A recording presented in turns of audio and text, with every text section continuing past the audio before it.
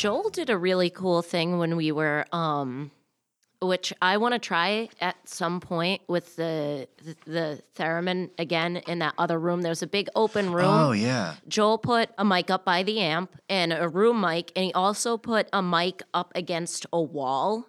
So it kind of got the noise reverberating against the very large open wall. It was really nice. Half of that track was no good because there was a refrigerator on the other side of the wall. Yeah. And I didn't know that. Yeah. So it was just picking up the fridge. But strategically placed room mics are I'm big into that. I think room mics make a recording so much nicer. I love putting room mics facing a wall so that you get the bounce off. Yeah. Well, they're so easy to set up, you know? It's like you get that one magic mic or that magic take or something, and it's like you never regret having it up. And worst case, you just like shit can the track, and it's no loss, really. Yeah, or put that mic on its own track, and if you don't want that mic, just get rid of that track. Yeah. There's no harm in adding a second one or a third one because it won't ruin your track. It's on its own thing, so just throw it out. And honestly, those were amazing theremin takes. Yeah, the Goblin Army. Yeah. That was good. We were using a Blue Sky pedal Oh, okay. on the theremin. Have you ever used one of those? Not personally. I've seen them around in different studios. No, because they're about $500. It's not an earthquaker. What is it? I forget the name of the company. I worked as a manager at a music store for a very long time, so I had to know, as a woman, I had to know everything about everything, or I was the stupidest, worst person ever. And even when I knew everything about everything, my intelligence was constantly questioned and downplayed by It was very aggravating, but I was sort of training this kid that worked there. He lent me this Blue Sky pedal to use with my theremin, and it was fucking gorgeous. I wanted to get one until I found out how much they cost. $400. 400 and change, almost 500. That's insane. If I had it my way, I would get one for my theremin tomorrow, but I don't. Have you ever run a violin through a distortion or anything? Yes. I have run a violin and a cello through everything and anything. You're talking about Earthquaker. If you have a violin, I recommend running it through an Earthquaker. What is it? The Ghost pedal, the Ghost Echo. Okay. Those are very nice. They're That's also like the spring reverb, right? They're also great for guitar. It sort of has a spring reverb effect, but it has a little bit more versatility with that. That's why I love the Earthquaker shit, because I love the really versatile pedals. They're pedals that do one thing and have one or two knobs are fine. But as far as like the kind of more mainstreamy boutique pedals, I found that they were a great company, and I dug a lot of their stuff. I never got super into like the pedal scene overall, like over the years, but every time I find like a perfect one that I just love, like it's a good feeling. There's something about those. Yeah. I've never gotten into them, but I love the two that I have, and I always find myself wanting more, but I know that I won't use them. You have to find the right stuff. A lot of people get into pedals and they don't really know what they're looking for or what they want to buy. So they just collect a bunch of shit and they're like, I don't really use this thing. But when I buy a pedal, I'm like, I know this is the thing I want. I'm more of a sound sculptist. Yeah. I sculpt with sound. I work with dissonance very well, which is I think a part of the mental illness too. A lot of conditions of psychosis actually make you hear music different. You hear notes differently. And this like lifelong background in music and teaching music and shit like that has made me relate to it in a very unique way where I understand the formula and I understand the theory behind it, but I'm always trying to push those boundaries and play sort of discordant things because that's how I hear them. Things that are very pleasing to others might be kind of disturbing to me because they seem off to me. So I sort of found sculpting sound early on, and I got really into that. And I like to manipulate electronics a lot, and I think pedals are a big part of that.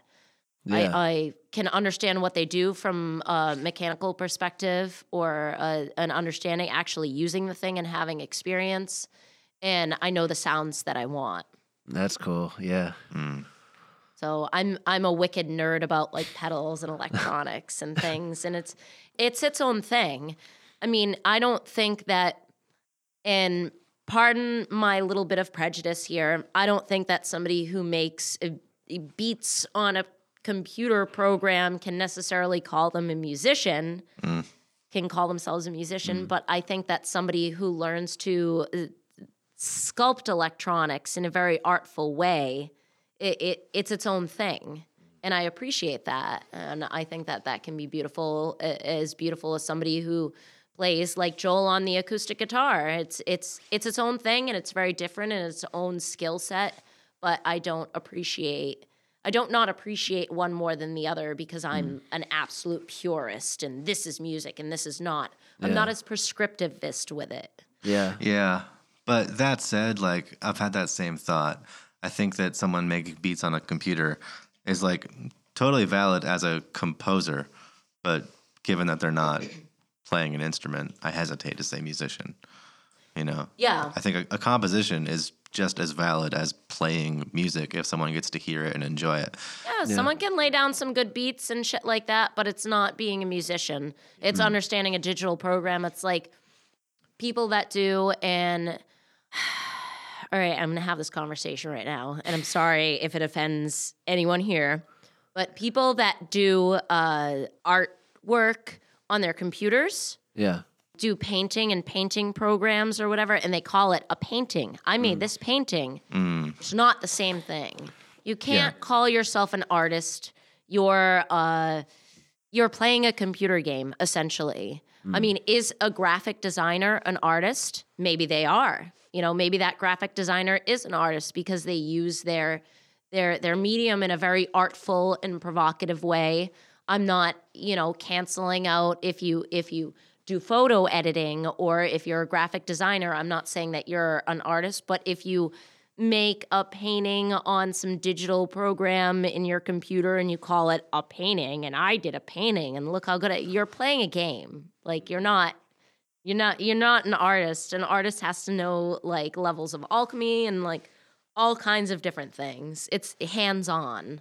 Well, it's like I've known some people who will take photos but won't actually like share the photos that they took. Like first they go into Photoshop and then they get like whatever color alterations done to them and stuff like that. And I don't know. They don't share the raws. Yeah, and I don't know if that says anything about like their abilities as a photographer not being professional enough or whatever enough to share the raw version of it. Yeah. But like if that's their process, would you call them a photographer or would you call them a image manipulator? I'd still call them a photographer, I think, because by that same rule, we would all have to be cutting our albums live and in one take. Yeah, and I'd agree with that. Yeah. I've done that on quite a few tracks, and it is very interesting, and it is its own experience, but I'm not against punching in here and there. Yeah, same, because there's a magic to it. When it works, it's fucking incredible, and you always can kind of tell, like, that's one of those takes where, like, they just went in and channeled something, and it's the best. But yeah, punching in is also the shit, because, like, it's... Yeah. There's some times where it's like, no, that's the move. Like, I want to take that piece of it. So I feel like it just, if you mean it, and if you're really just doing something with your time in that moment, it can be art, it can be whatever. But we comport, like, a lot of different media with these senses of, like, aggrandized, like, I don't know, sometimes it's like a spiritual thing, sometimes it's just a sense of achievement, but it's sort of a bummer that like something like painting is what we consider to be art, or something like music has got to be sitting there playing an instrument when it's like it could kind of be anything. I could bang on a trash can or drum on a street light, and who's to say that that's not music? Back in the 30s in O City, before Charlie Christian played electric guitar, that's what he was doing. Yeah. And that's where our fucking modern rap comes from. People banging on a trash can and saying melodic words to it. So it's like, the digital painting that you mentioned earlier, like, I totally agree that wouldn't be a painting because there is no paint. Like, you're not painting anything. So you can't call it a painting, but it's something else, and that doesn't necessarily, like, I couldn't fucking do that. I couldn't sit down at a computer and make anything worth looking at. So it is tricky. I'm noticing it a lot with a lot of different media right now when digital stuff's getting more popular. Like I always have this fight with my brother over like EDM kinds of stuff because he's really good at producing that kind of shit, and we always have the debate about like which one is valid. Is like traditional music or traditional music production as compared to MIDI stuff, is one of them more valid? And my position on it is that like a lot of those guys are musicians, but what you're hearing is them as a producer. Yeah. You know, like they're separate jobs. You can be both. You can be one or the other. You can be incredible at both or one or the other. It doesn't diminish. Nothing has to be mutually exclusive, you know? Yeah, and a lot of people do that because they want to make money. Yeah. And it boils down to what is going to produce money. It's like if I paint pictures of people's dogs in tuxedos because that's what art school tells me makes money. Yeah. You know, that's what art is. Yeah. It's not. That being said, I did know a band back in the day that I saw this for the first time. They were teetering on the EDM before EDM was actually kind of a thing. But what they did was they played all of their instruments live and they looped and sampled them and manipulated them with some of their computer programs. But they were playing, you know, two guys were playing a guitar, a bass, a saxophone, a violin, all these different things, but they were putting them into these computer programs and manipulating them and rapping over them and shit. And I was like, a lot of people were like, they're cheating. And I'm like, no, that's a whole nother skill level. Yeah, no, that's fucking really dope impressive. as shit that they're doing that. I love that. Yeah. Yeah, there have to be fucking rules in order for you to be cheating. There's no, What are the rules? There are no that's fucking true. rules. Yeah. And who decides the rules? And a lot of people believe that the elite decide the rules, even though if they don't understand that they are directly like contributing to that belief, that they still are. Well, yeah, that's the thing. Like the quote unquote elite, or maybe I shouldn't say elite, but just like the people that I'm most influenced by and that I consider to be the most talented guitarists that I'm influenced by, I can't hold myself in comparison to those people because my process is completely different. And my philosophy behind what goes into composition and recording is completely different. And it necessarily has to be because I'm terrible at recording. And like for some reason I get like, regardless of whether it's probably when people are there watching me, like if there's a producer, I'm better because I feel like there's more pressure. But if I'm alone and recording myself and there's infinite takes, then I screw up a lot. Yeah. And then I get into my headspace where I'm like, well, why am I such a bad guitarist when I'm alone? I'm a little back and forth with both. Yeah, but it's like, you know, I'll do several takes of a song and then pick and choose the parts that I feel came out the best. And I'm really subconscious about like string squeak and shit like that. That every acoustic guitarist that I admire is not afraid of string squeak, and you hear a ton of it in the recordings. And so like it's like, why am I so afraid of that? But I'm a perfectionist and I get like really hard on myself. But I don't think that doing multiple takes or like picking and choosing what were the best moments in the song and only broadcasting that and only saving that detracts at all from the artistic value of it. Because like to me, I'm trying to capture the composition and I'm not necessarily worried about capturing the moment. yeah. Whereas a lot of artists are more concerned with capturing the raw energy of a moment. I think there's a balance of both there. Yeah, there's that a can ton be of value to relevant both. depending upon the situation. Yeah, but I'm going through this right now with Grand Honey because we did a recording session and we did everything live, and now we're overdubbing stuff, and it's finding that balance between where was the best raw energy, where there were probably some fuck ups and it was not like the best thing to listen back to, and then where are the moments that were just like perfect and we can like kind of record over that and overdub and polish it a little bit. And there, as you know, and we're like partially a jam band, so where are the moments that necessarily need to be raw, and how do we showcase and highlight those in order to keep our kind of jam band label, which I don't so much care about, but they do. Let's and that's be important. a jam band. Oh, God. If I had $1 for every weird guy who was like, do you want to get together and jam? Oof. Let's get together and like have an art night. Because I feel like I'm going to try to weasel my way into your life by having this commonality, this relatable thing. Yeah. let's get together and jam. Somebody said that to Rainey recently, and she's like, what does that mean? I was like, they're trying to use a commonality to insert themselves in your lives in hopes that they can form some sort of sexual relationship off of it. And she's like, damn. I'm like, that's what it is. Oh, I wouldn't be waiting on this stimulus check if I had $1 for every motherfucker who was like, you gotta jam. No, I don't want to fucking jam with you. I have my own shit going on. Leave me alone. I stopped saying yes to "Do you want to jam" a long time ago. It feels good. And yeah, right? It I really hate it, does. yeah. It's, Are boys trying to get at you? no. I mean, Like, completely jam. different dynamic than what you're talking about, of course. But like, no, I was having this conversation with Ryan Herrick the other night about like the roles that you have to recognize within a jam session or within a rehearsal or within a new band or anything, and like you never quite feel satiated or seen or validated until you know that your role as a player has been recognized and seen by the other players, and you can't all just be expected like, okay, now you take rhythm, now you take lead, now you take like. Yeah. You don't play every single role in a band. And I feel like when you get together to jam, that's the assumption. Unless it's someone like Ryan or unless it's someone like that I really share very organic commonalities with, then I feel like I can't bring any of like my unique stylistic capabilities to the jam session. And they're just going to want to play Freebird. I feel that. At least when somebody asks or usually asks if you two would like to jam.